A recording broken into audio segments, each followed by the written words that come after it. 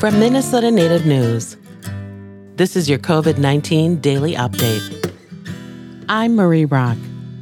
Wow, it's finally easy to get a COVID vaccine shot. After months of waiting for the vaccine to become available and more months of waiting to become eligible to get the shot, you can now make an appointment and simply walk in almost anywhere. 50-year-olds can get in, 35-year-olds, 16-year-olds. But when you show up at your appointment, you might be surprised. Where is everyone? Where are the lines? Vaccine hesitancy has set in.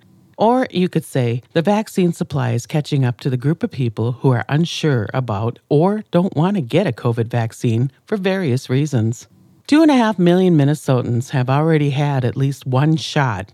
This adds up to over half of everyone 16 and older, and a whopping 85% of seniors 65 and older. Demand for vaccinations has gone down.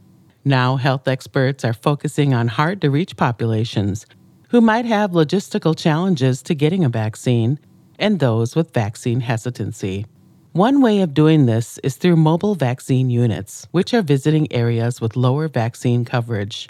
Public health organizations are also disseminating information about the general safety and benefits of vaccination. The great hope is that Minnesota will reach that magic number of 80% vaccinated so that herd immunity will kick in and restrictions can be lifted. For Minnesota Native News, I'm Marie Rock.